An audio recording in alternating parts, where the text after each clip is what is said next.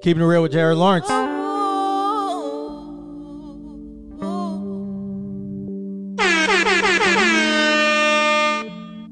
Between her hair texture, her skin color, her videos, her big brothers, she don't think nobody loving her but her grandmother. Her resources is limited, so it's hard to discover how she rate this beauty that's not on top of no disc cover.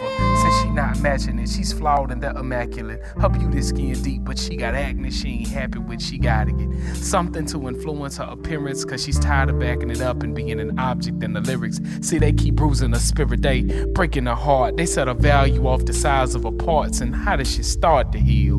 Knowing all they want is her womb, she pray for mammaries as soon as puberty looms. Cause if she flat-chested and they big-breasted, she gets rejected, ostracized, and just neglected. So now she at this doctor to get God's errors corrected, cause her daddy didn't stay to see that she was protected. She wanna wake up and be light-skinned. She wanna wake up and be light-skinned. She wanna wake up and be light-skinned. Welcome to Keeping It Real with Jared Lawrence.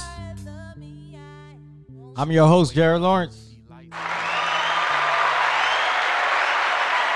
I told you guys, I'm keeping it with the Black History theme this month. I'm playing all songs related to Black History. That one's called Color Complex by Skip Coon. I told you he's one of my favorite underground kind of artists. He's from Mississippi. Nobody's really heard of him, but he had this incredible album maybe like 10, 15 years ago called Women Revolution Tennis Shoes. And this song was off of that. It's called Color Complex, talking about, black women. Some of them are just not happy with their skin tone. We see that a lot in the black community. We've had this conversation many times on this podcast. So if you guys have ever listened to me before, you've heard us discuss it, whether it's me by myself, me with guests. I know we talked about it a little with Janine and Chris on here. And just people not happy in their skin. It's not just women. It's black boys too. The dark-skinned ones get made fun of. The light-skinned ones get made fun of. It seems like can't catch a break on either side. But that's just a good song to basically break it all down for you. But I'm going to get things started. We had a great weekend this past weekend with the Super Bowl. And that's what I'm going to kick it off with. Let's talk about the halftime show in a minute, but I'll just gloss over the game because I ain't going to lie to you. I didn't really watch too much of the game, and when I did watch it, I wasn't really focused till the end when it was like the Rams were trying to win, and then it looked like they were trying to give it away. Then it looks like maybe they got some help from the referees. I don't know which side of the fence you stand on. I'm kind of sad the Bengals didn't win because, like I said, my niece's brother, Jackson Carman, plays for the Bengals, but for some reason, I don't even think he played a single snap in that game. It was very weird. I don't know if he was injured or not. Like I said, he played the whole second half against the Chiefs. Did not see him on the field. Number 79 at right guard. Did not see him on the field. And if I want to be nitpicky, I can say that him not being on the field at the end might have cost them because the guy that was playing ahead of him kind of getting tossed around most of that game. The other guy. I don't know his name, but yeah. Like I said, that Rams D-line was going to be in the backfield all game. And I don't know if the Chiefs, I don't think they really ran the ball enough to neutralize it. But at the end, when they were trying to get down the field passing, bro, they were all in Joe Burrow's mug. Cooper Kupp ends up getting the MVP. A lot of people said Aaron Donald should have gotten it. I'm not mad at either choice. I think Aaron Donald was very dominant on that last drive to secure the win. He had a sack earlier in the game. Might have had another one, but like I said, I wasn't really paying attention to the whole game. But Cooper Kupp, he made some big plays. That last touchdown he made sealed the game. But then before that, he had what would have been a touchdown. Ended up getting called back. I'm still not sure why it got called back. I was in a party with a lot of loud people, so I didn't get to hear what the call was. But he took a shot to the head on that last drive, too. So, in my opinion, him taking that shot to the head was probably a concussion. He stayed in, though. Nobody even checked him, I don't think. And he had caught it. It looked like it was a touchdown. They called it back. Then he ends up getting another touchdown a few plays later. So, in my opinion, him taking that shot to the head alone, he deserved the MVP, man.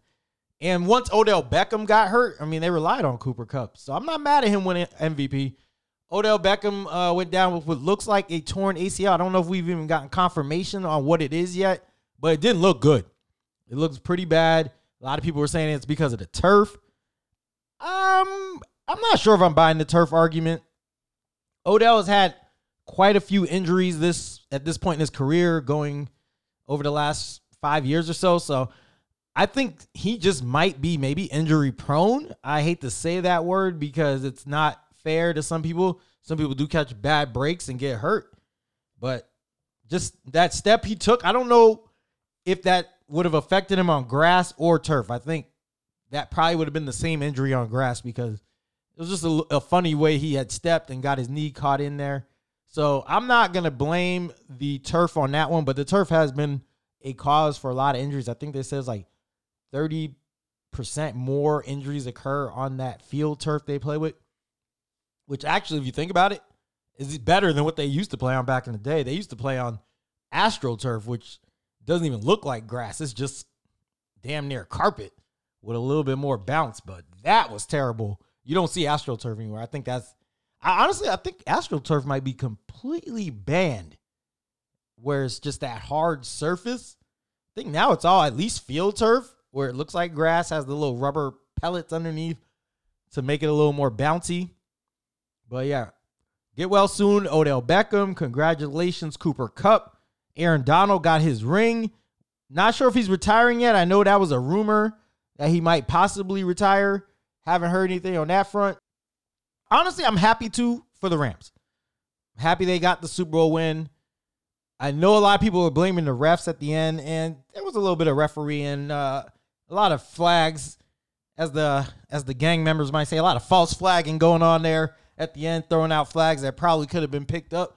But there was some that were justifiable. Like, I saw the linebacker, he said he shouldn't have been called, or one of the linebackers said the guy shouldn't have been called for the hold on Cooper Kupp. I'm sorry, he held him.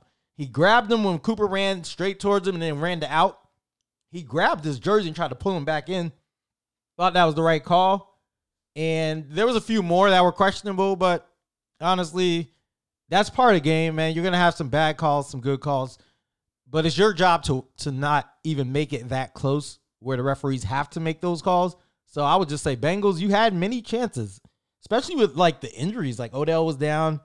There was no Robert Woods. Like, it was a close game too. So the Bengals had their chances too. Not mad at it. But like I said, I didn't really watch much of the game outside of halftime in the end, just because I didn't really care. Like, it wasn't my teams in there.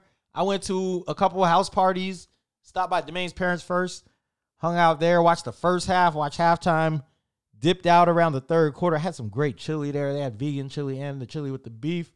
I probably paid for it later, but I eat red meat like once a week, so that was like my one time.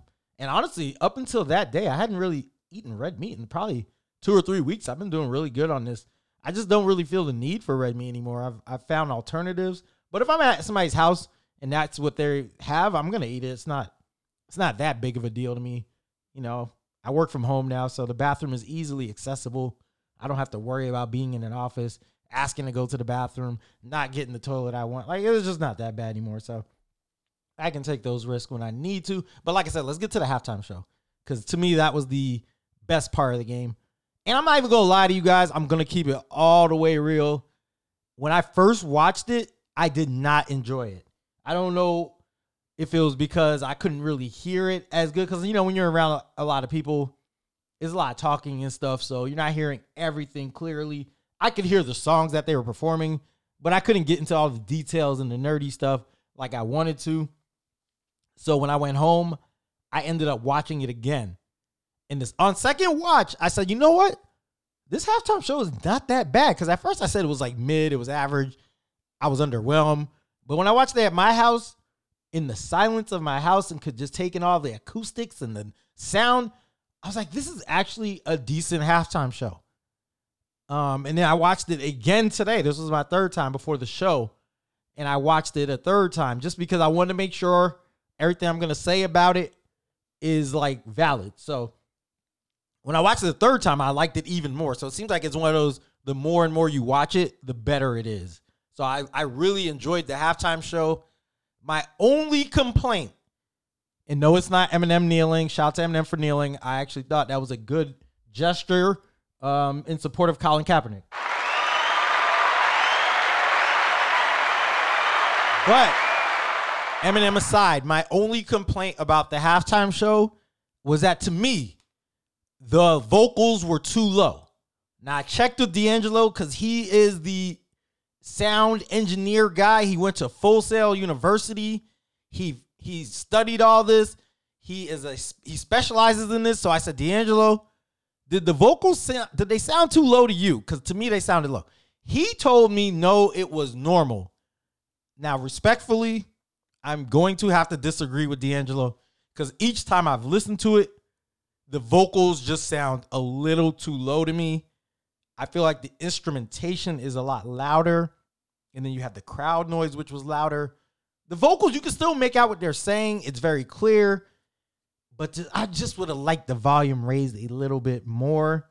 I don't know if that's just me. Y'all let me know if you think the vocals were a little bit too low too. Now let's get into the song selection, because this was the big debate we had on last week's episode, me and D'Angelo, and then me and Jackie. I told them, one, I predicted Snoop was coming out to California Love, or Snoop and Dre. I said they have to start the show with Snoop and Dre. I was right on that one. They came out to next episode, though. California Love was the second song I believe they played. So they came out to next episode. So I'm kind of going to give myself credit for them even playing California Love. Thought that had to be played. That was a must. The one thing I know everybody's going to get on me, they didn't play Nothing But a G Thing. You said Nothing But a G Thing had to be played. They didn't play it. All right, let's just do a deep dive into this real quick, because technically they did not play Nothing But a G Thing. However, after listening to this at home, like I said, when I listened to it at home, I was in complete silence. I was able to take in every sound of this performance. I heard a little hint of Nothing But a G Thing. And I'm going to play it for y'all because y'all probably think I'm lying. So I'm going to play it. It was a little hint of Nothing But a G Thing after they were transitioning out of California Love. And y'all tell me if you can hear it, if you can make it out. If you can make it out, I get credit for this because I predicted it would play. And to me, they played it. So let's listen in. This is off of YouTube. Releasing your strength.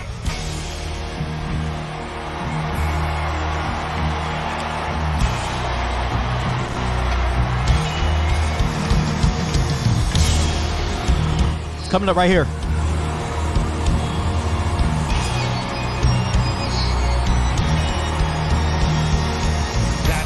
Did you guys hear that?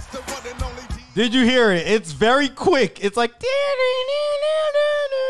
matter of fact, I think I need to I'm going to rewind it because I want y'all just to listen one more time, because I want my credit for Nothing But a G Thing being played. So I am going to rewind, and let's just take one more listen as a group.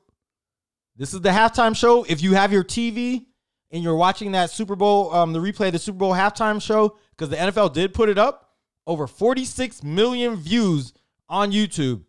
Fast forward to around the 150 mark, the 1 minute, 50 second mark, and this is when you can hear it. So let me know if you guys hear it. Let's listen one more time. It's the one and only D.R.E. Dr. Dre, you little buck. Okay, wait. I messed up. West Coast, make some Wait, did I mess up? Okay, I did mess up. All right, wait. I got to go back because I want you guys to hear it. All right. Probably 140 mark. Just to be safe, let's go 140. Here it is. Listen close.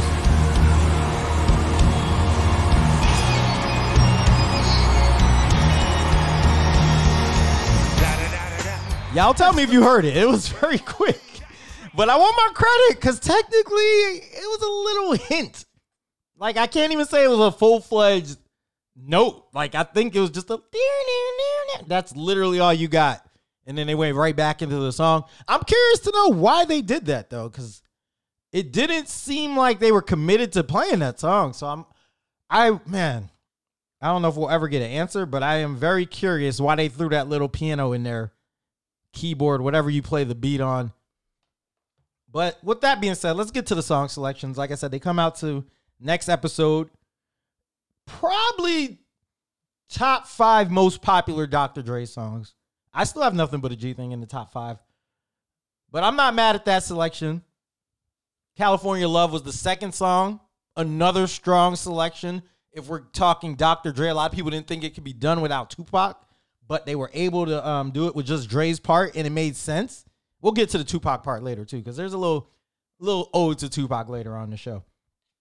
After California Love, 50 Cent comes out, or hangs upside down, I guess is what you want to call it. He hangs upside down, recreates the In the Club video, and all the comments now are talking about his weight. They said he looked a little big, a little heavy. Demain made a good point, because I was watching this with Demain and Jarvez. Shout out to them.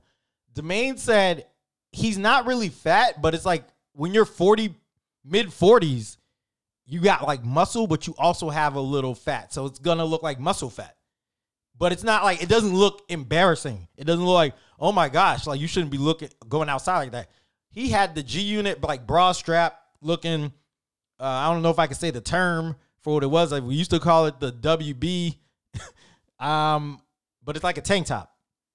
And he had the G-Unit one, which looks nowadays like, I guess it was a good idea in the beginning, but I've never seen anybody wear that after like 2005. But anyways, 50 Cent is wearing that. People are making fun of his weight. I thought he looked okay for a 46-year-old man, or however old he is. I think he's like 46. So I wasn't mad at it.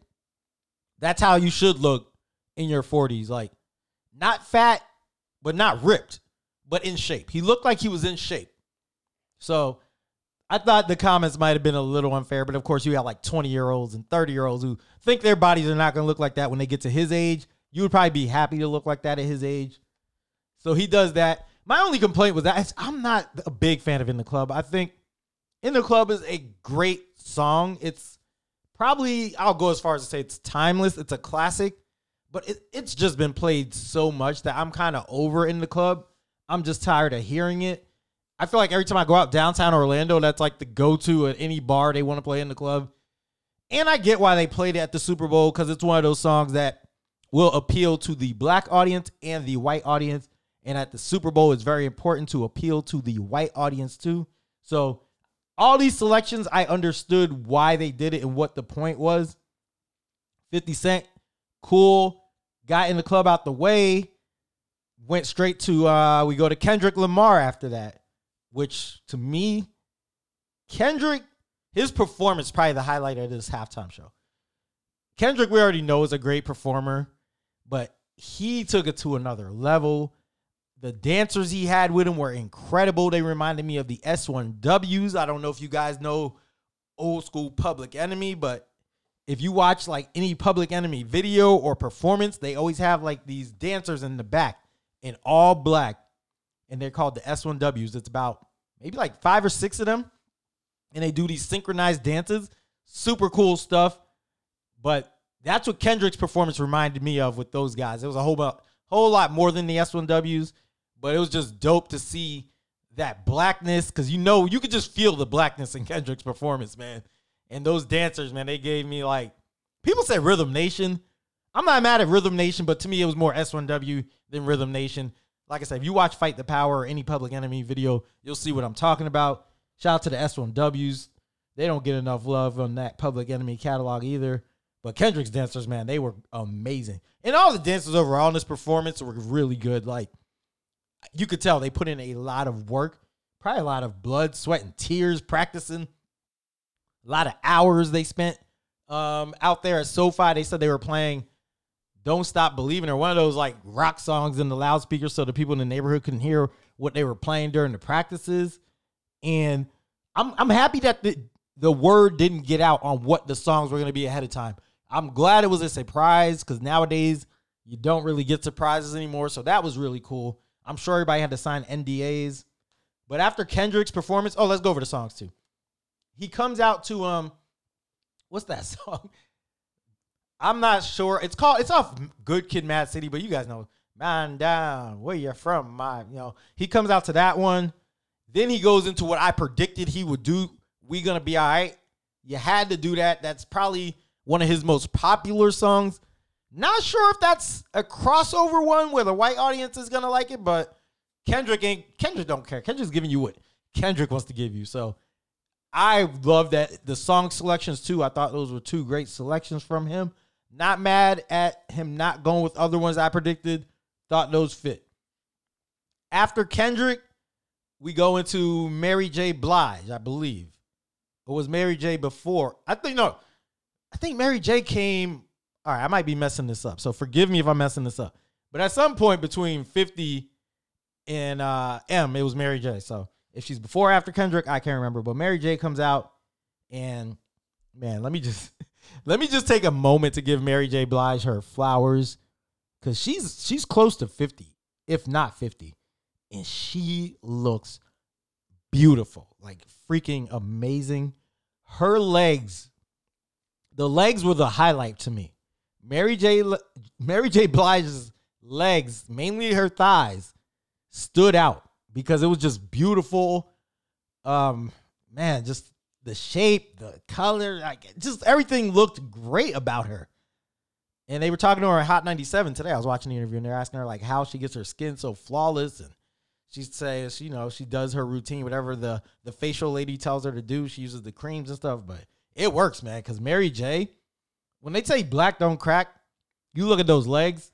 That's the definition of black don't crack. Her legs are amazing. I didn't realize. I knew Mary J. had that sexiness to her because I've seen pictures of her like in the bathing suits and stuff, and she looks good. Like she got that thickness and everything. But man, I couldn't stop looking at those legs. I'm sorry, but she comes out. She does what we thought she would do, Family Affair. It's a Dr. Dre beat. Have to do that. And I thought that was the perfect selection for her. Now the next song she does is where some people were like, I don't know if she should have did that. She does No More Drama as her second song, because it seemed like everybody only got like 2 songs, except Snoop and Dre. They had like more than that because, I don't know, California, whatever. So she does No More Drama. At first, I wasn't feeling it, kind of like in the club. But when I watch this back, I do like these songs better on the Super Bowl halftime show. So In the Club to me sounded better on the third listen. No More Drama sounded better to me on the third listen. I still think she probably could have did Real Love. Real Love or I'm Going Down. Honestly, I'm Going Down and No More Drama probably could have both fit in the same like type of song she was doing. But she explained it on Hot 97. She said she did No More Drama because everything that's been going on in the world with the mask, COVID, the violence, the killings, black on black crime, everything, husbands killing their families. She just wanted to say, hey, we don't want no more drama. We want to go into it a little bit more positive. And she said, actually, one thing I didn't know, she said Dr. Dre picked the song. So I think he picked everybody's songs. So seemed like it was a Dre selection, but she was happy to do that. And that's why she did No More Drama. Like I said, on the third listen, I understood it. It sounded better. But if you didn't like the show or if you had any issues, I would just say go back and listen to it again or watch it again by yourself at home. And you'll like it a little bit more. But at a party, it probably didn't hit the same, at least for me, unless you had like somewhere with like huge speakers blasting everything. But if you go back and watch it again, I think everybody will enjoy this. Some people are saying it's the best halftime show of all time. Pump the brakes, everybody. Relax. Let's not go that far. It's a great show. I would say it's probably top 10. I'm going to give it top 10. I don't know if I want to put it in the top 5. Like I said, it's still not better than Beyonce and Bruno. Bruno by himself. Beyonce by herself. Michael Jackson. Prince. Like, we have a lot of competition. Even J-Lo and Shakira was really good. So let's pump the brakes on best of all time, but it exceeded expectations. I will say that. At first, I was very harsh on it, and I'm walking everything back. I'm saying I have really enjoyed this. So after Mary J. Blige performs Eminem, we finally get the Eminem appearance. D'Angelo, I think it was D'Angelo, but certain people were saying Eminem was going to close this show. I fought against it. I did not want Eminem closing the show. I don't think you close it with a Detroit guy in California. I am so happy they closed it with Snoop and Dre. We'll get to that in a minute. But Eminem comes out, and the first song he does, and it's not really, he just does the chorus to Forgot About Dre. After that, he goes right into Lose Yourself. I'm not a huge Eminem guy, so I can't really tell you which song Eminem probably should have did. I'm glad he didn't do the ones about killing his mom or his ex-wife and all that. Lose Yourself, honestly, is probably Eminem's most popular song. I think he won a Grammy and an Oscar for it because of 8 Mile, the movie. So that was probably his safest choice. And I'm sure Dre picked it. So I'm not mad. That was a good choice for Eminem. Probably a great. Yeah, I'll give him a great choice for Lose Yourself. I know he got the little mom spaghetti line in there. He got that restaurant in Detroit. After the Eminem performance, he kneels. And some people were saying it was because of Colin Kaepernick. Some people were saying it wasn't. I don't know. I think he did do it because of Kaepernick. But there was a lot of rumors like the NFL told him not to kneel. And he kneeled there. Oh, everybody's like, oh, Eminem's so rebellious. Look at him going against the machine. Man, stop it. There's no way the NFL told Eminem he couldn't kneel. And they made a good point. They said we have NFL players who still kneel. Why would we tell Eminem he can't kneel? And why would you even tell Eminem anything knowing he's going to go and do it anyway? There's just no way I believe they told Eminem he couldn't kneel. I believe that I don't know if he told them he was going to kneel. I don't know if he did it in the practices or not. But I don't think the NFL was mad at it. I don't think it was as big of a deal as everybody made it. But you know what? This goes back to my whole point where black people could do something and it's very like average. Like nobody pays attention. Nobody bats an eye. We had mad like black players kneeling still after Colin Kaepernick. Nobody really talked about it. But once a white person kneels, it's like the biggest story, headlines. Oh my gosh, she's so brave and courageous. And it just goes like that with everything. It seems like when like black people do something, like even rapping. There's some amazing lyricists out there like Kool G Rap, Rakim, KRS-One, Black Thought. And these guys don't really get the props they deserve. But if a white rapper comes along and he's really good like Eminem, it gets so much attention. He's the greatest ever, blah, blah, blah. So I just feel like anytime a white person does anything that black people normally do, it's going to be a little bit overhyped. People are going to talk about it more. So the kneeling thing, it is what it is. Props to Eminem just for even doing it. But I don't think it deserved all the headlines it got. So after Eminem does his set, this is where I'm not sure if we went back to Mary J. Blige or not. I think we went after M back to Snoop and Dre to close it. And Dr. Dre does a little, we go from Eminem to Dre because this is when Dre got on the piano and Eminem while Eminem was kneeling. Shout out to Anderson .Paak too. He was on the drums and he did a fantastic job. I don't know if these guys were really playing these instruments. I don't even know if Dre and them were really rapping or if it was all like voiced already. That's what I couldn't tell. And I couldn't tell that because one, they bleeped out Kendrick's line about the police, but then when Dre made a line about the police, they didn't bleep it out. So I'm like, is this really them singing or rapping? I couldn't tell. People said Mary was lip syncing. The more I watch it, it's really hard to tell. So that all that shows me is however they produced this, they did a great job because I couldn't tell either way. But Dr. Dre gets on the piano. He starts playing I Ain't Mad at You, the Tupac song from back in the day. On a white piano too, which I think was in the video where Tupac was in the all white, which was very nostalgic for me. I thought at this point I was convinced we were getting a Tupac hologram. I swore we were getting the hologram. People were like, no, we don't want the hologram. So I'm kind of glad they didn't do the hologram. But that was a nice little ode to Tupac, him playing I Ain't Mad at You. He let that rock for a little bit. A lot longer than that G thing key I let y'all hear earlier. But after he goes with that, he goes into Still DRE, which is another like piano-driven song. And I thought that was just a nice mix into that. Then he gets up, he walks down to the other area where Snoop is at, and they just start the Still DRE song. And that, to me, top 5 Dr. Dre song of all time. Perfect song to end this performance with. And you got Snoop crip walking while he's wearing all blue. And Dre's performing, and that's when he gives the "We Still Ain't Loving Police" line in there that they let rock out. And then the show ends with that after that song. So I just thought it was just a really well put together halftime show. Shout out to Jay-Z and Rock Nation for even putting this together. I've been hard on them in the past. I'm going to give props where props are due. This show was phenomenal.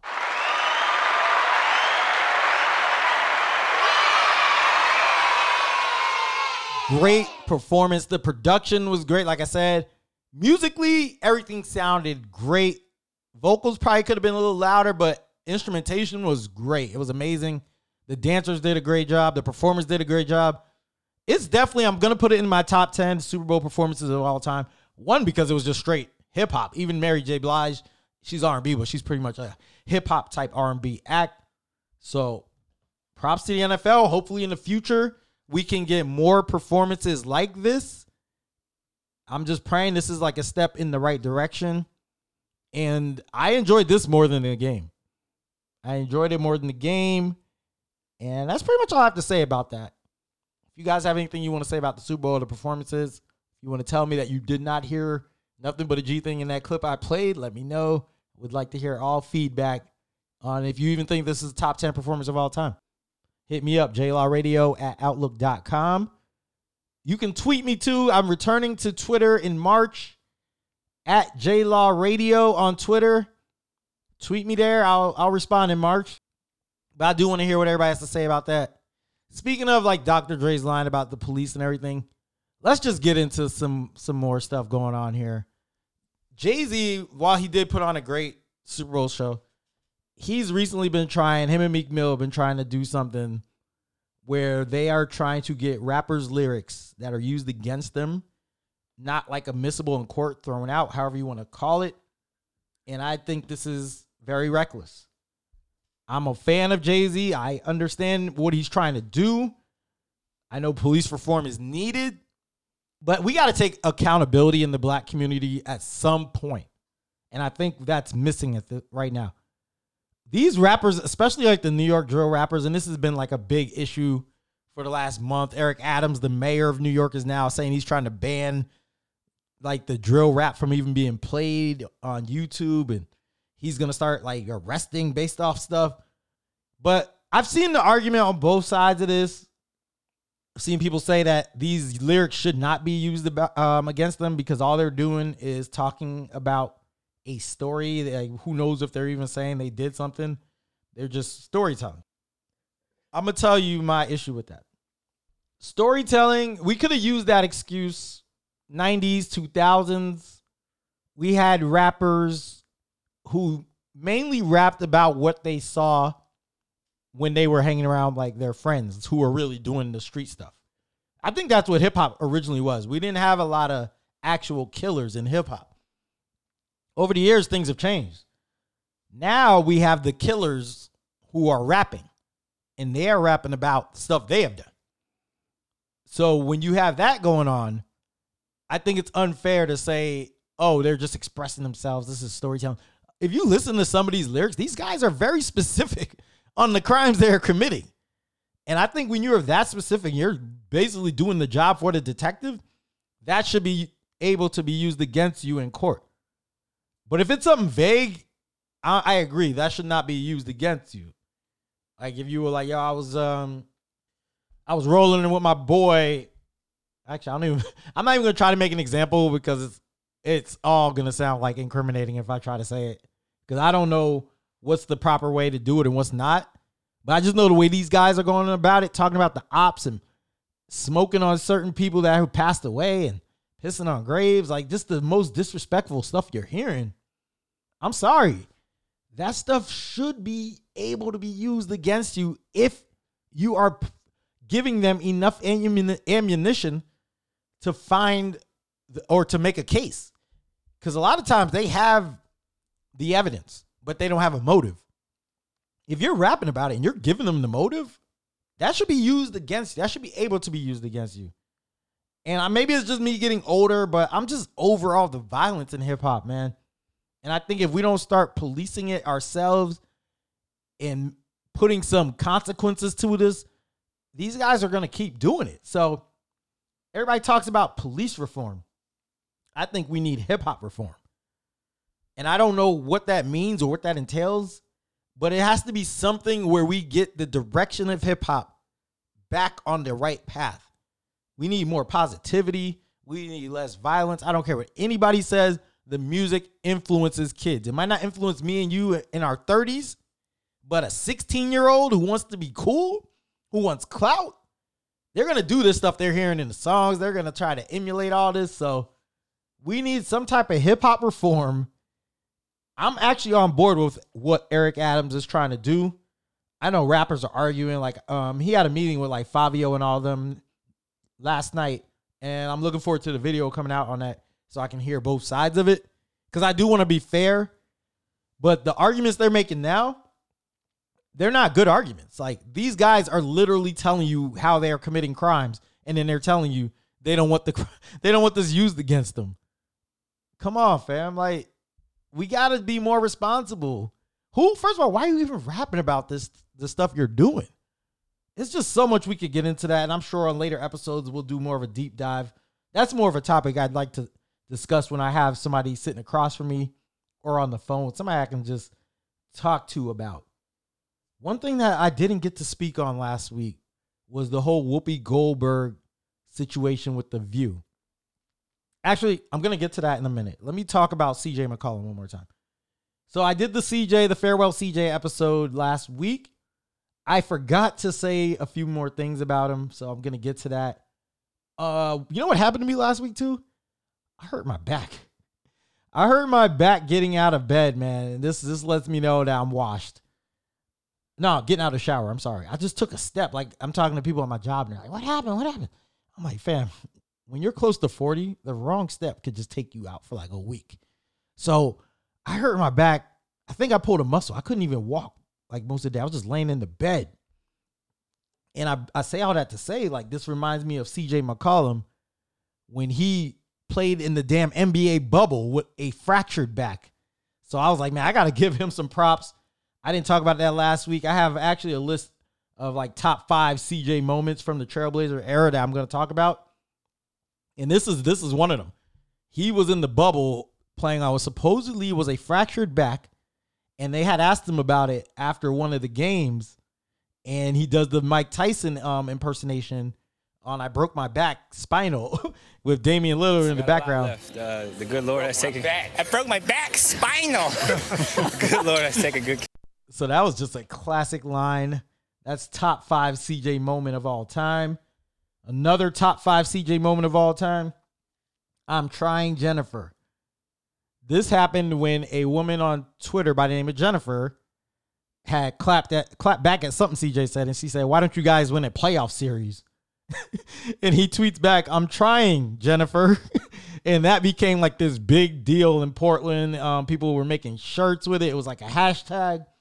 That was one of my favorite times being a Blazer fan, because we were just we were attaching that to everything. When somebody would say something, you're like, I'm trying, Jennifer. And then I have friends whose significant others are named Jennifer. I love using that line on them. Another classic CJ moment. This is also top 5 in the NBA bubble. Now, this might have been before he fractured the back, but he was playing against the Grizzlies, and I think this was the like deciding games for who got to go into the playoffs.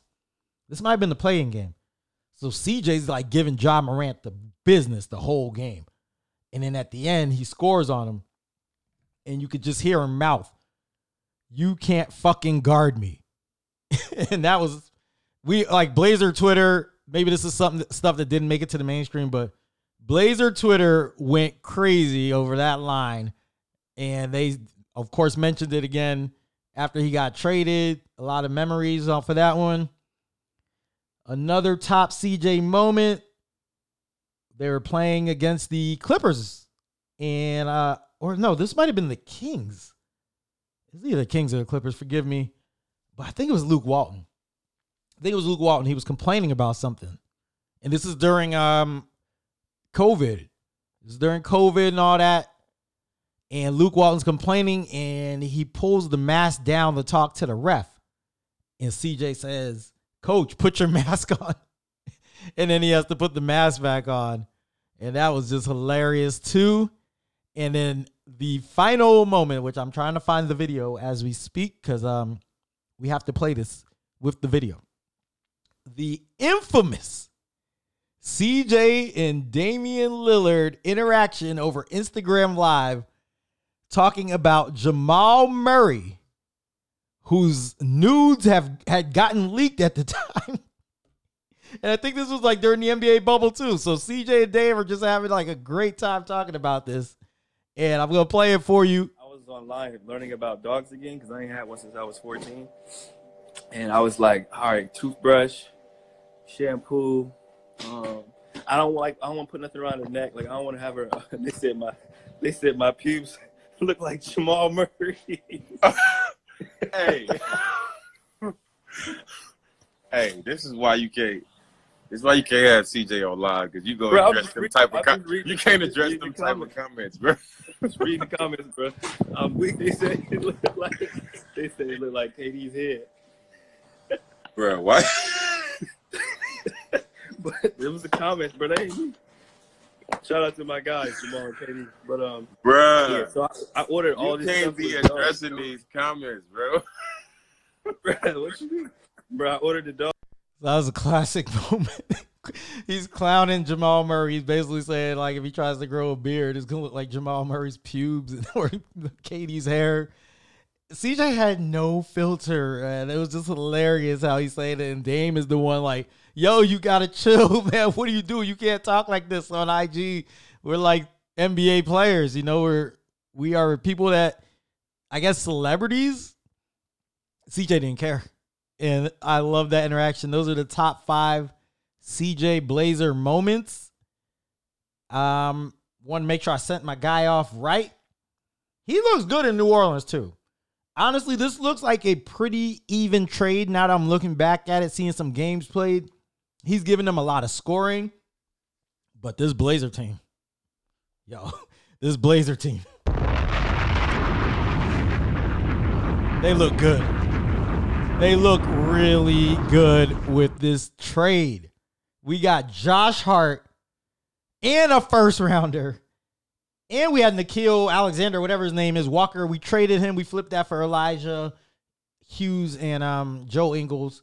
But this Blazer team, man, 3-game winning streak. I'm talking about, now they did get whooped by the Magic after the trade, but we're not even counting that because we didn't have Josh Hart. We didn't have any of our players from these trades, so I'm not counting that. After they got whooped by the Magic, they come back and beat the Lakers. They come back after that. They beat the Knicks after being down by 23 points in the third quarter. Then, this is the best one. 2 nights ago, they beat the freaking Milwaukee Bucks. And and I know, look, Giannis didn't play. Everybody's going to say Greek Freak didn't play. Guess what? Damian Lillard didn't play either. We're even.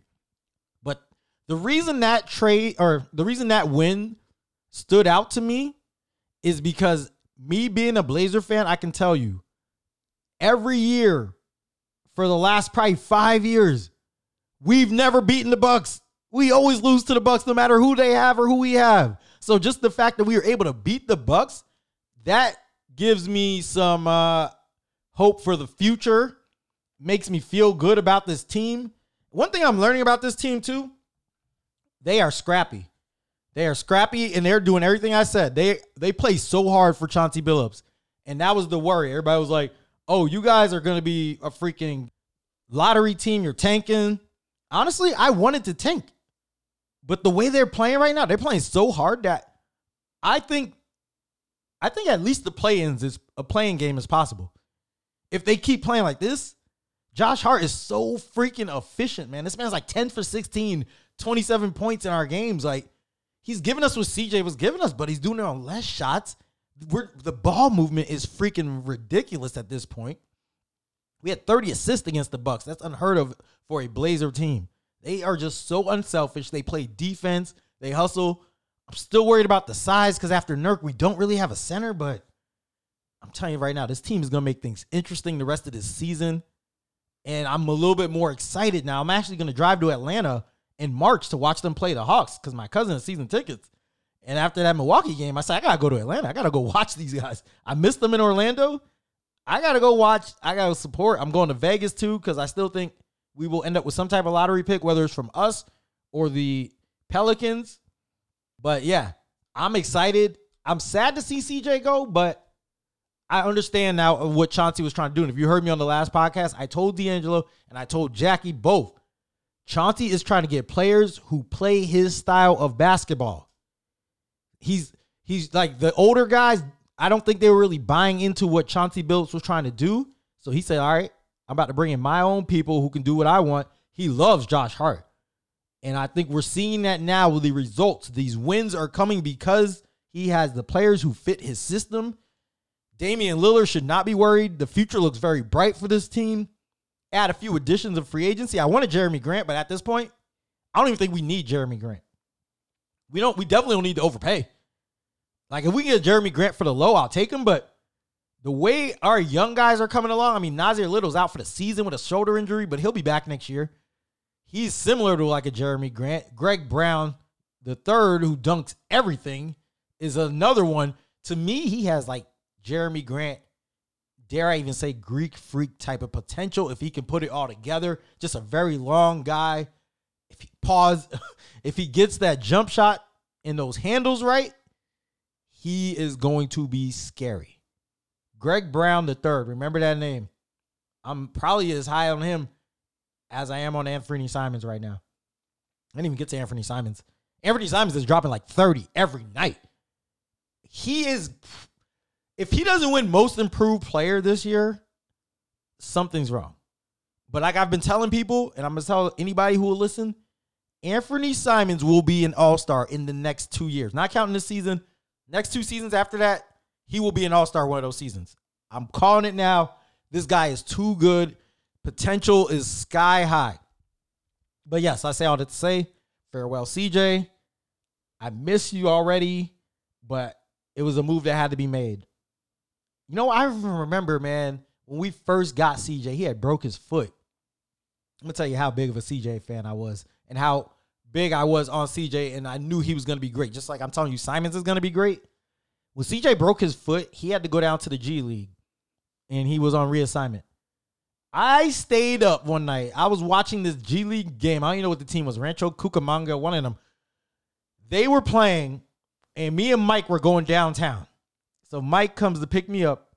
I say, Mike, we can't leave until this CJ McCollum G League game is over. I made Mike sit there in my room with me, and we watched the CJ McCollum G League game because I think this was his first time even playing in the G League. It was like his debut. And we watched that before we went out to the club that night. And Mike is just like, why are you so obsessed with this guy? I'm like, Mike, this guy's going to be good. Mike didn't even understand it at that time. I bet he understands it now. But I was like, when I tell y'all I believe in a player, and it always ends up happening. So when I'm telling you about Anthony Simons, it's the same feeling I got when I was watching CJ in that G League game. And he had like 15 points or like maybe 20. But it was just the fact that he finally had gotten to play. He was hitting his jumper. Like, I just saw it early. So, miss you, CJ. But this Blazer team is for real. All right, now let me get to the Whoopi Goldberg thing because I was going to get to that, but I did not have my video queued up at the time.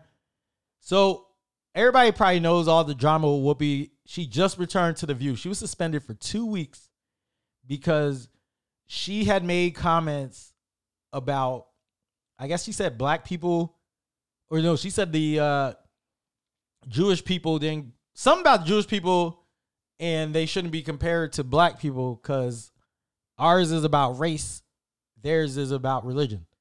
And she got in trouble. She got suspended for those comments. A lot of people up in arms. Some people defended her, though. And one person who I was kind of surprised that defended her was a Jewish person named Peter Rosenberg, who I'm a big fan of. But when he defended her, I took a listen because you know what? I'm not Jewish. I don't know what's right and what's wrong in these situations. I don't say nothing bad about Jewish people because I know it can go wrong. And you saw Myers Leonard still ain't got back in the NBA after he said what he said. So when it comes to stuff about Jewish people, I err on the side of caution. The only thing I say is like whatever Farrakhan says, I always try to clear that up for people because people think he hates all Jewish people.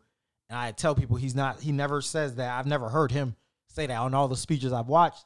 He just doesn't like anybody who's bad on any side, like whether it's race or religion. If you're not doing things right, that's what he has a problem with. But as far as the Whoopi Goldberg situation goes, I want to play for you guys what Peter Rosenberg had to say about it because I just thought his side was interesting. and you guys have probably only heard like people bashing Whoopi. So I want to play something more maybe understanding, more pro Whoopi on this side. So take a listen to what Rosenberg has to say. So what I'm about to go on the air. I have to do a radio show, but I found myself so frustrated today about this Whoopi Goldberg story, which now there's a headline: Whoopi threatening to quit The View over suspension. She is livid, threatening to quit The View over her suspension. And I just want to say that I so wholeheartedly understand why she would be livid. How could she not be livid? Whoopi Goldberg is a person who has been on the right side of every issue. She speaks up for every group, every disenfranchised group, every group that's maligned. Whoopi is like this, at this point in time, like an old lady you watch on TV who's always on the right side of everything. I could picture her sitting around with my family talking about the issues. And she just sits around and speaks honestly with people about her feelings. And now, during a conversation about the Holocaust, she said the Holocaust was not about race. And for some reason, people are choosing to use this as a divisive opportunity to punish Whoopi Goldberg for some reason. In theory, with the idea being that you're combating anti-Semitism, even though there's nothing anti-Semitic about what she said, and the effect that you're actually having is fostering anti-Semitism, is fostering the idea that when people say something negative about Jewish people, it's always a big deal. And in this case, she didn't even say anything negative. As my dad eloquently put in his article on Substack today, as proud Jewish people who know about the Holocaust, it's never described as being something about race.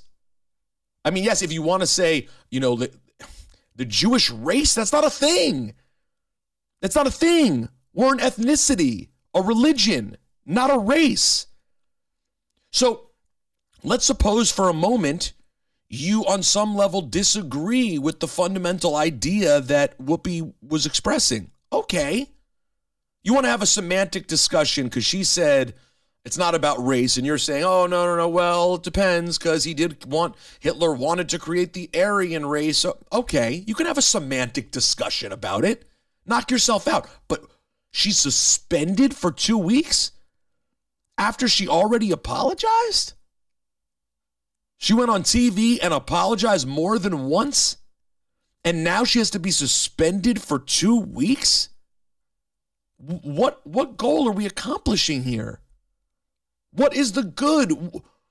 So, and then you have to deal with right-wingers like Meghan McCain standing up and denouncing her because she cares about anti-Semitism? Nothing was anti-Semitic. Nothing that she said was anti-Jewish. She wasn't Holocaust denying, downplaying. It was simply saying it was not about race, which, by the way, is an important thing. As my dad pointed out, an important thing to understand is that it's not about race, because it means it could happen to you too. It's not only people of color who are under attack at different times in this world. Sometimes it'll be because of your religious background, or it'll be because you're from a country. The Bosnians and the Serbs, the Armenians and the Turks. How many different versions do we have where race isn't the core of the issue because the people all look the same? Yes, you can make an argument about the Aryan race, but the truth is there were lots of Jews in Europe who looked like everybody else. Look at me. Look at my family. We're not some different race. You think I know what it's like to walk down the street and have people know who I am, know my background, or judge me or hurl an epithet at me because they see me? Sure, I may get anti-Semitic attacks. I certainly do online from people who know that I'm Jewish. But you can't compare that to the racial experience, and you don't have to. She wasn't saying that the Holocaust wasn't the worst thing ever. It was a semantic discussion. And now this good person who's always been on the right side of every issue is being torn to shreds and forced to submit publicly and take this lashing, pardon the term, but that's essentially what it is. It's disgusting. Why would they do that to her? She should be livid. I'm livid. You're not helping the cause for Jews. This fosters more anti-Semitism. It's absolutely ridiculous. It makes me sick. It really bothers me because there's real anti-Semitism that happens. There are people who get attacked, synagogues that get shot up. Really bad things happen. People have hated Jews and attacked Jews senselessly since the dawn of time. That's not Whoopi Goldberg. That's not what she was doing. What the hell are you doing? Leave Whoopi alone. That's Peter Rosenberg. His words, not mine, but I do agree with what he said. Like, it wasn't about race. It wasn't about race. The Holocaust wasn't about race. So when Whoopi was saying it's not the same because it's about race, like we get treated based on our race, that's a valid point. I'm just happy somebody Jewish co-signed what Whoopi said because she was getting dragged. She was getting dragged. Everybody was mad about it. And people are confusing race with ethnicity, with religion, and they're two different things. So I'm just glad Rosenberg was able to speak on that. There's not much more for me to add to it because he broke it down clearly. And that's why I wanted to play that in its entirety, because I felt like his opinion was very strong, and I hope more people hear it. I hope it gets out to more people, because all I heard was a lot of bad things about Whoopi in the past. So props to Peter Rosenberg for that. And he was using the same microphone that I use. That's probably why his voice sounded so clear on that. So nothing else to say there.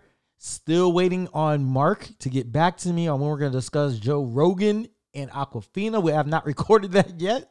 Thought we were going to do it last Friday. I didn't hear from Mark, so I just left it alone because I'm like, you know what?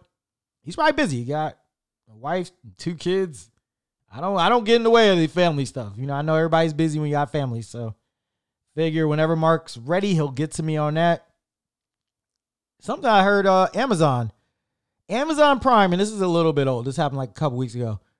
Their price for Amazon Prime is going up from $140 annually to it's going up to $140 annually. I'm sorry. It used to be like $119, I believe.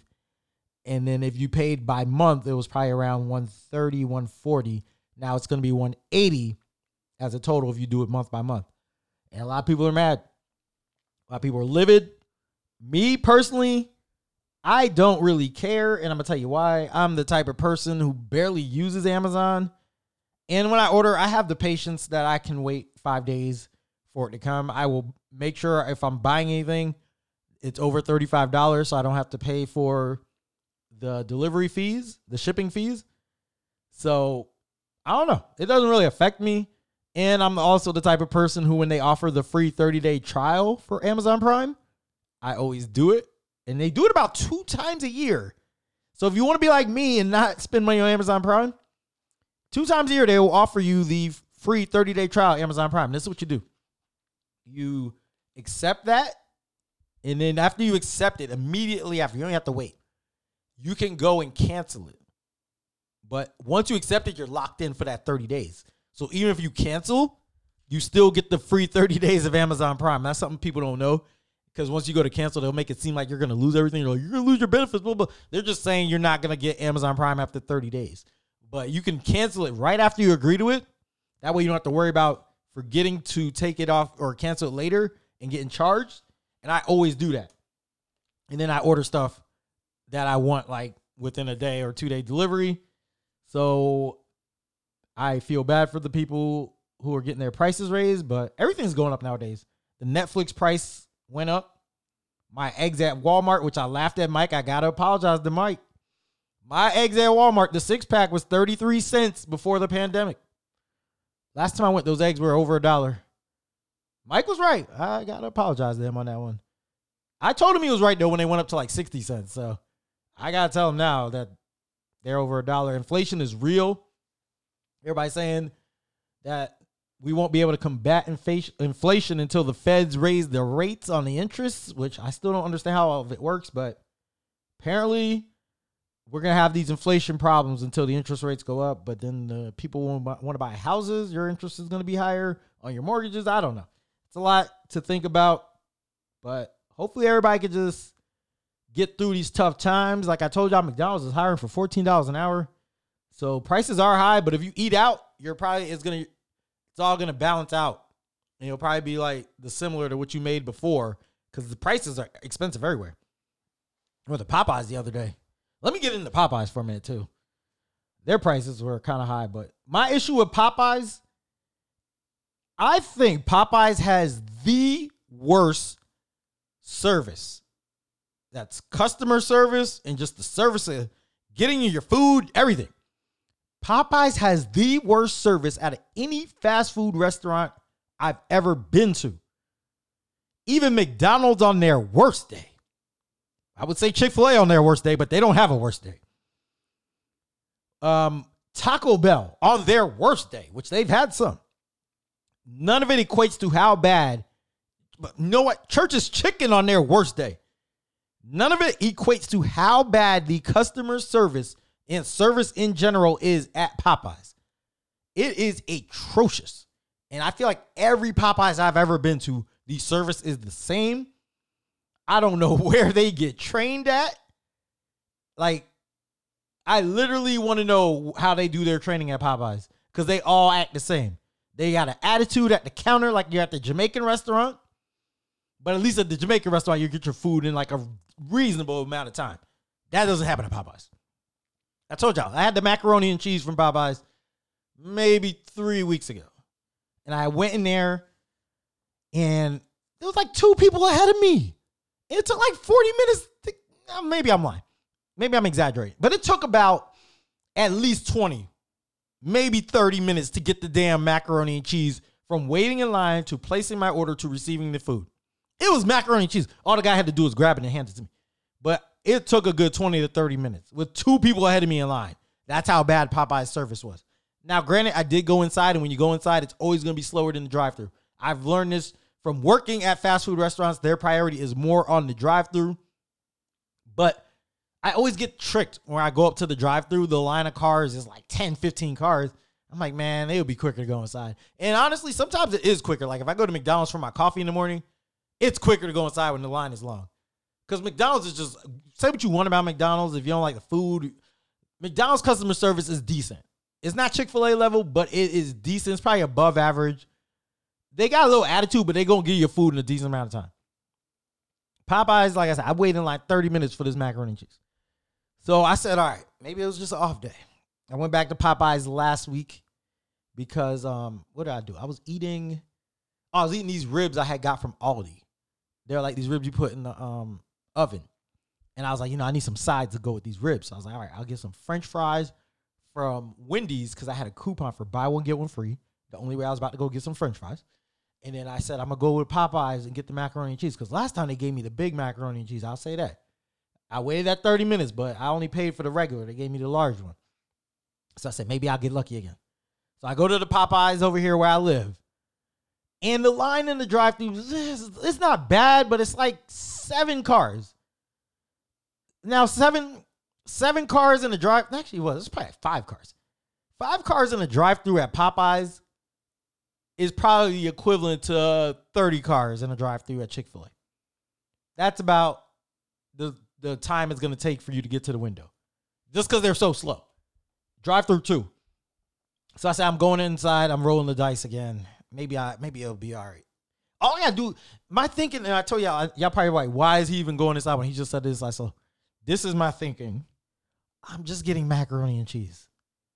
So my game plan is like, all right, all I got to do is get to the register.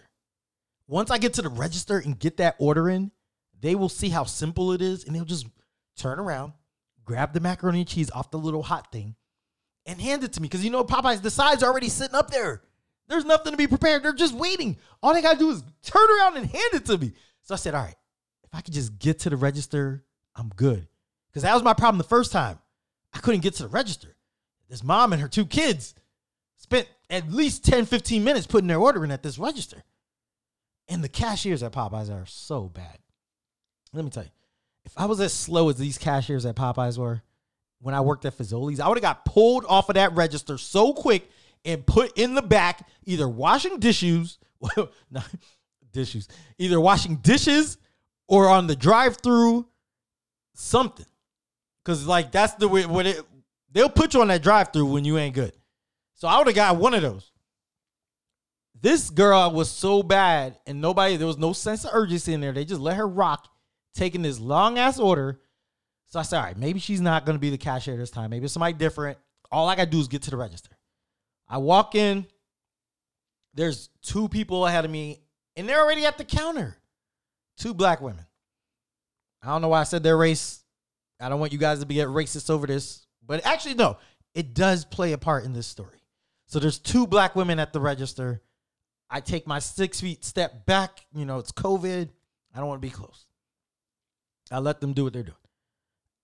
Already when I'm in there, I can see there's some frustration on their face. They're waiting for something. They don't look happy. I have my mask on. I say, you know what? I'm just going to try to stay incognito right now. I'm not saying a word. I don't want no smoke. And this is the same day. Is this the day? I think this is the same day where I had pulled the back muscle. Yes, this all plays a part in the story. So I have the pulled back muscle, and I'm in line, and I'm like, all right, definitely can't have no smoke today because I can't even defend myself. I can barely move. It was a struggle even to get in that car and get to Popeyes, but I did. So I'm watching these women, and they are like laying, like, you know how, like, when, I don't know how to explain this look. When they got like the arms on the counter and their legs are like a little stretched out, it's the I'm waiting, I'm frustrated look. That's what they were doing. They made themselves comfortable. You know what? There's a white guy next to them too during this whole thing. But he looks like he's just waiting for his food. And he's actually waiting a while. Like, he ends up waiting there like 5-10 minutes just for like, I don't even know, a bag or something, some chicken side. I don't know. But the black women are concerning me because they're still there. They're not moving. That's where I need to be. They're at the register where I need to be. The lady who's like in charge of taking orders ain't even giving me I'll be right with you. Hey, can y'all move over to the side? She's not giving me any of this. She's walking around the back of the building, the drive-thru area, going so slow, getting the orders ready. I don't know if they're like, it's a weight on the spicy chicken, because I do hear that sometimes Popeyes has a weight on the spicy chicken, and that can cause things. But anybody who's worked in fast food knows, like, if somebody's waiting, you ask them to move to the side, you take the next order. You just want to get the orders in. These black women ain't budging. Nobody's telling them to budge. I'm not telling them to budge with my broken back. Spinal. Like, I'm chilling. I already tell myself, all right, this is going to be a minute. So let me just sit back and wait this out. And hopefully I can get up there in like 5 or 10 minutes. I'm being patient.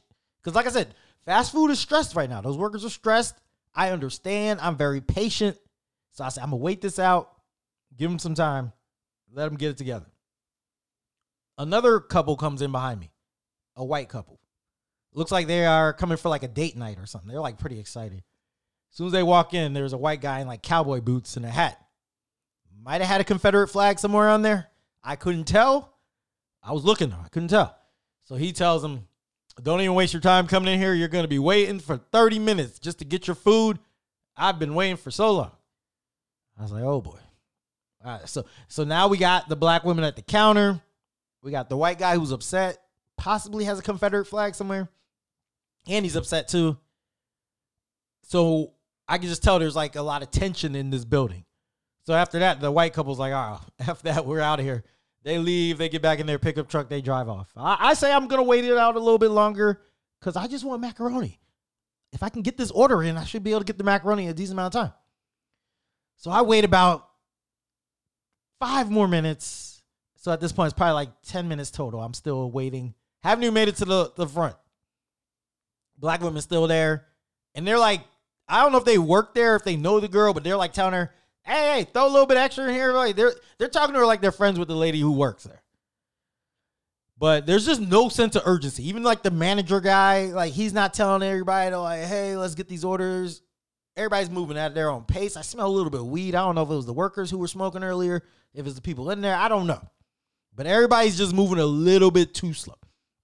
So then that same white guy that had the cowboy boots with the hat and possible Confederate flag. Walks up to the front counter. And at this point, he's mad. Because I guess he gets his side of macaroni. And it's small. And he's like, I ordered a large. Blah, blah. He's yelling. And the girl's like, okay. She gives him the mac. But at this point, my anxiety is like going through the roof. Because I'm like, man, I really hope it does not pop off in here. Because once everybody's frustrated and stressed, all it takes is somebody saying the wrong word to somebody, and it's just going to pop off. And honestly, I'm not trying to defend the black women because I'm going to get hurt. I'm in no form to defend myself that night. My back is done. Upper neck or lower neck, upper back, I can barely move. So I'm like, man, if it goes down, I'm screwed. I can't do anything. So as I feel the tension building, people just waiting for their food. There's somebody else waiting at the counter. I say, you know what? I got to take the L. I'm just not going to have the macaroni and cheese tonight. So after waiting for about 10 or 15 minutes, I just walk out.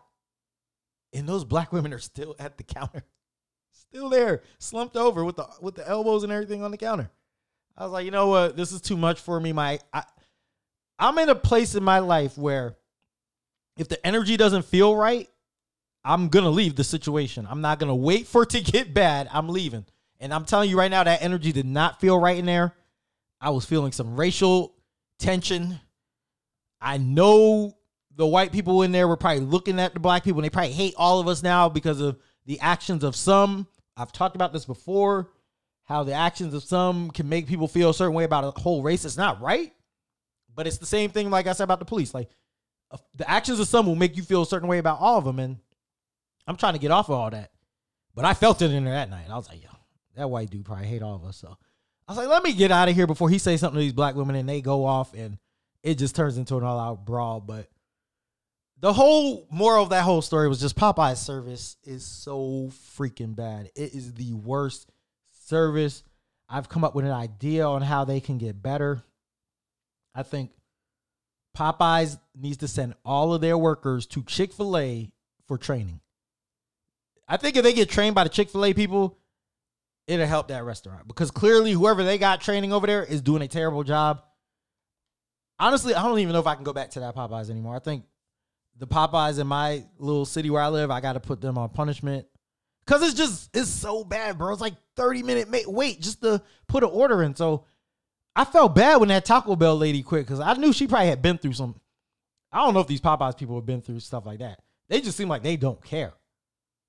I don't even know if it's stress. They just look like they don't care. They're over it. Whatever they've been through, they're over it. And it's hurting Popeye's service. I'm not that loyal of a Popeyes guy where I will continue to go for bad service. No, I'm done with it. I ended up not getting the macaroni and cheese. Took the L. Went to Wendy's. I said, I just got to ride out with these fries tonight. So I ended up getting 2 large fries. Because before I was just going to get like 2 small fries. But without macaroni and cheese, I said I have to get the large. So I had 2 large fries with the ribs. The ribs weren't even that great. They were Aldi ribs, like they were already made, just put in the oven. So I don't know. It was kind of a disappointing night. But I think I'm to the point where I'm just eating at home now. Like, I'm not messing with fast food no more, man. Unless it's like McDonald's for my coffee, I just don't see a need to go to these fast food restaurants, get myself stressed out because everybody's on edge right now. And I just feel like I can go down at any moment. I always feel that way when I go to White Castle too. But yeah. Let me do a few more topics before I get off of here.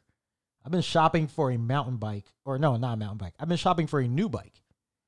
And all I see is like mountain bikes in the store. And it just makes me wonder, like, why the hell did we ride mountain bikes as kids when there's no mountains in Florida? Because now I'm looking at it, I'm like, I don't need a mountain bike. I need like a regular ass bike. So I'm trying to find something regular, but it just made me wonder, like, why we rode mountain bikes when there's no mountains. And why are mountain bikes so popular? I guess that's for the kids, but like adults, you don't really see too many adults on mountain bikes. Another thing I want to talk about, we did the service at Popeyes. Adrian Peterson. Yeah, we'll do these next 2, and then I'll wrap it up.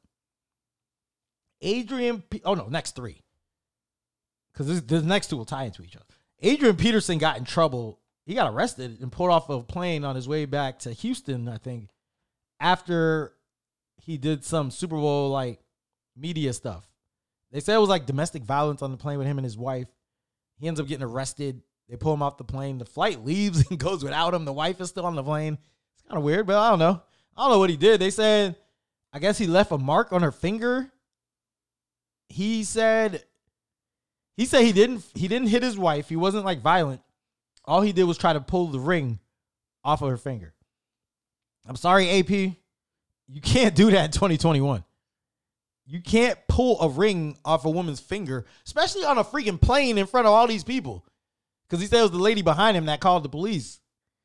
I'm going to wait for more details on this, but from just his admission alone, you can't do that. You can't do that in 2021. And Adrian Peterson, like, you've been accused of beating your kids. You've been accused of some bad stuff in the past. So you, out of all people, you got to be low on that flight. You can't do anything. Like, if your wife wants to yell at you, you got to let her get that off, bro. You got to let her say whatever she wants. You got to remain calm. Why are you trying to pull the ring off anyway? Like, what was the purpose of that?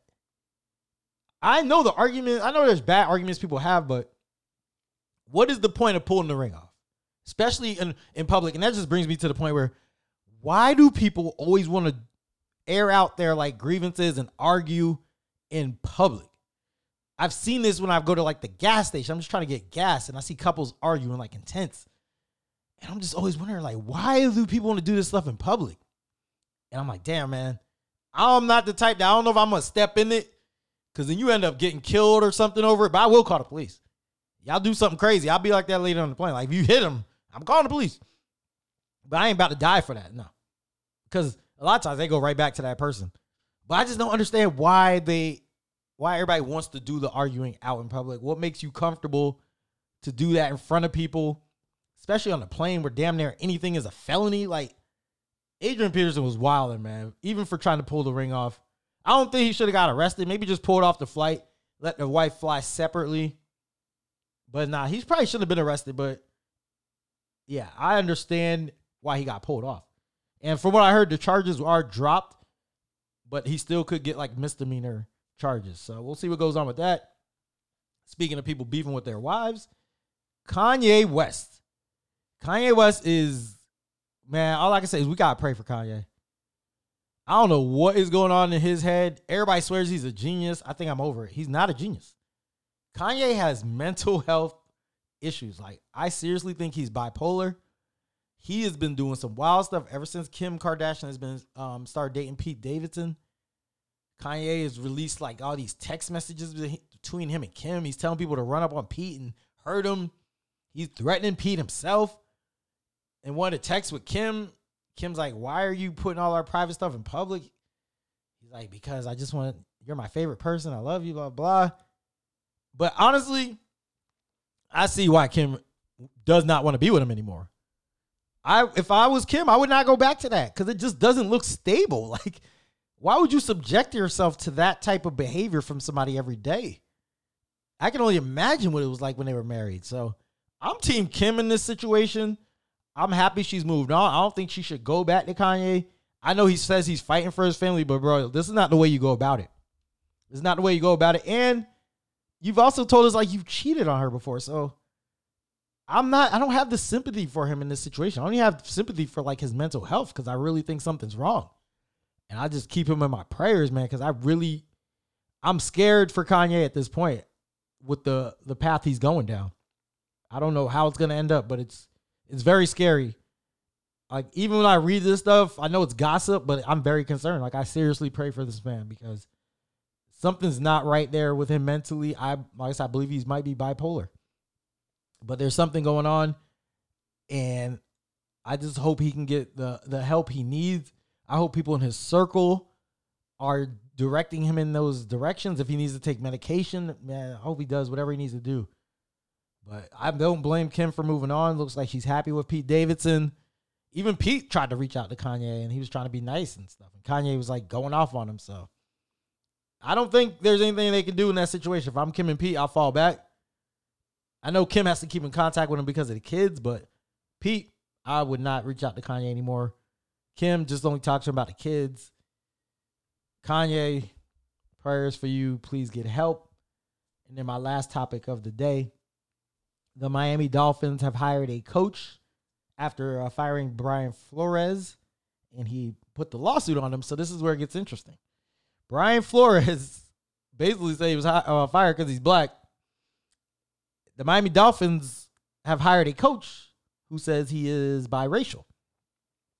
The problem with that is he looks white. Now, I get it. Logic looks white and is biracial. So there are biracial people who look white. But I feel like the Miami Dolphins are trying to get ahead of this Brian Flores thing by hiring this coach, Mike McDaniel, who looks white but identifies as biracial. Now there's some he's getting a little bit of backlash from the black community because they're saying they're mad that he doesn't identify as black. Mike McDaniel is saying I identify as biracial because I've been treated like biracial. Like I've never been treated like I was black. And I agree with him on this. He looks white. You can Google him. His name is Mike McDaniel. He don't even look biracial. I was searching to see what his dad looks like. I still can't find a picture of his dad. But I would imagine his dad has to be like a light-skinned black man at best, or maybe even a mixed black man. But he's not like, if his dad is dark like me, I'd be very surprised. So when you don't look black, odds are you're not going to be treated like you're black. So Mike McDaniel is saying, I've never had issues of racism personally growing up. So I identify as biracial. I'm not mad at that because if you've never been treated like a black person, it's going to be hard for you to understand and identify with that. And I would feel uncomfortable if I looked like him and was telling people I'm black when I've never been through the same things black people have been through. So I'm not mad at him for saying I'm biracial. I think that is, in that situation, that's probably the correct term. It's kind of like, and follow me here, it's kind of like the transgender situation. Let's say you have a trans woman. So they were formerly identified as a boy or a man. Now they identify as a woman. They go into the men's room. Oh, no, they go into the women's room. They go into the women's room. They look like I think the term is it non-binary? I'm trying to say the correct terminology, but they don't stand out in the women's room, is what I'm saying. Everybody treats them normal. Now, if they're dressed that same way and they go in the men's room, they are going to get treated different. So I guess the point I'm trying to make is, if Mike McDaniel is dark, he can go anywhere and is going to get treated like a black person. But because he looks white, he is safe in white spaces. He's going to be treated like he is white when he goes in a white space, the same way as a trans woman who passes for somebody who was born a woman, like looks and all, is going to be treated that same way when they're out in public spaces. Now, if you have a trans woman who doesn't look like you would think a woman who was born woman looks, they will probably be treated differently. Just like Mike McDaniel will be treated differently if he looked anything but white. I hope I made sense with that. If not, I'll probably think about it later and try to explain it better on the next episode, because I usually do things like that. But this is Keeping It Real with Jared Lawrence. We are going to keep it in the Black History space, and I will play a song on the way out. I'm thinking Public Enemy. I was going to play another one, but the song I wanted to play, I don't know if it's appropriate. Let's play Burn Hollywood Burn. This is Public Enemy and Ice Cube and Big Daddy Kane. This is Burn Hollywood Burn. Chuck D on there rapping, and great verses about how Hollywood has mistreated us over the years still rings true today. Keeping It Real with Jared Lawrence. We'll be back next week. Burn, Hollywood, burn. I smell a riot going on. First they're guilty, now they're gone. Yeah, I'll check out a movie, but it'll take a black one to move me. Get me the hell away from this TV. me. All this news and views are beneath me. So all I hear about is shots ringing out about gangs putting each other's head out. So I'd rather kick some slang out. Alright fellas, let's go hang out. Hollywood or would they not make us all look bad like I know they had? But some things I'll never forget, yeah. So step and fetch this shit. For all the years we look like clowns, the joke is over. Smell the smoke from all around.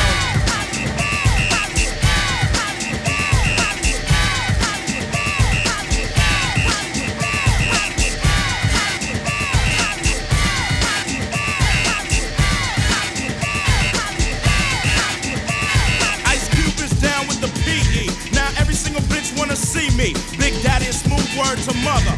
Let's check out a flick that exploits the color. Rolling through Hollywood late at night. Red and blue lights with a common sight. Pull to the curb, get played like a sucker. Don't fight the power, the motherfucker. As I walk the streets of Hollywood Boulevard, thinking how hard it was for those who starred in the movies, portraying the roles of butlers and maids, slaves and hoes. Many intelligent black men seem to look uncivilized when on the screen. Like I guess I figure you should play some jigaboo on the plantation. What else can a nigga do? And black women in this profession, as for playing a lawyer, out of the question. For what they played, Aunt Jemima is the perfect term, even if now she got a perm. So let's make our own movies like Spike Lee, cause the roles being offered don't strike me as nothing that the black man could use to earn. Burn Hollywood, burn.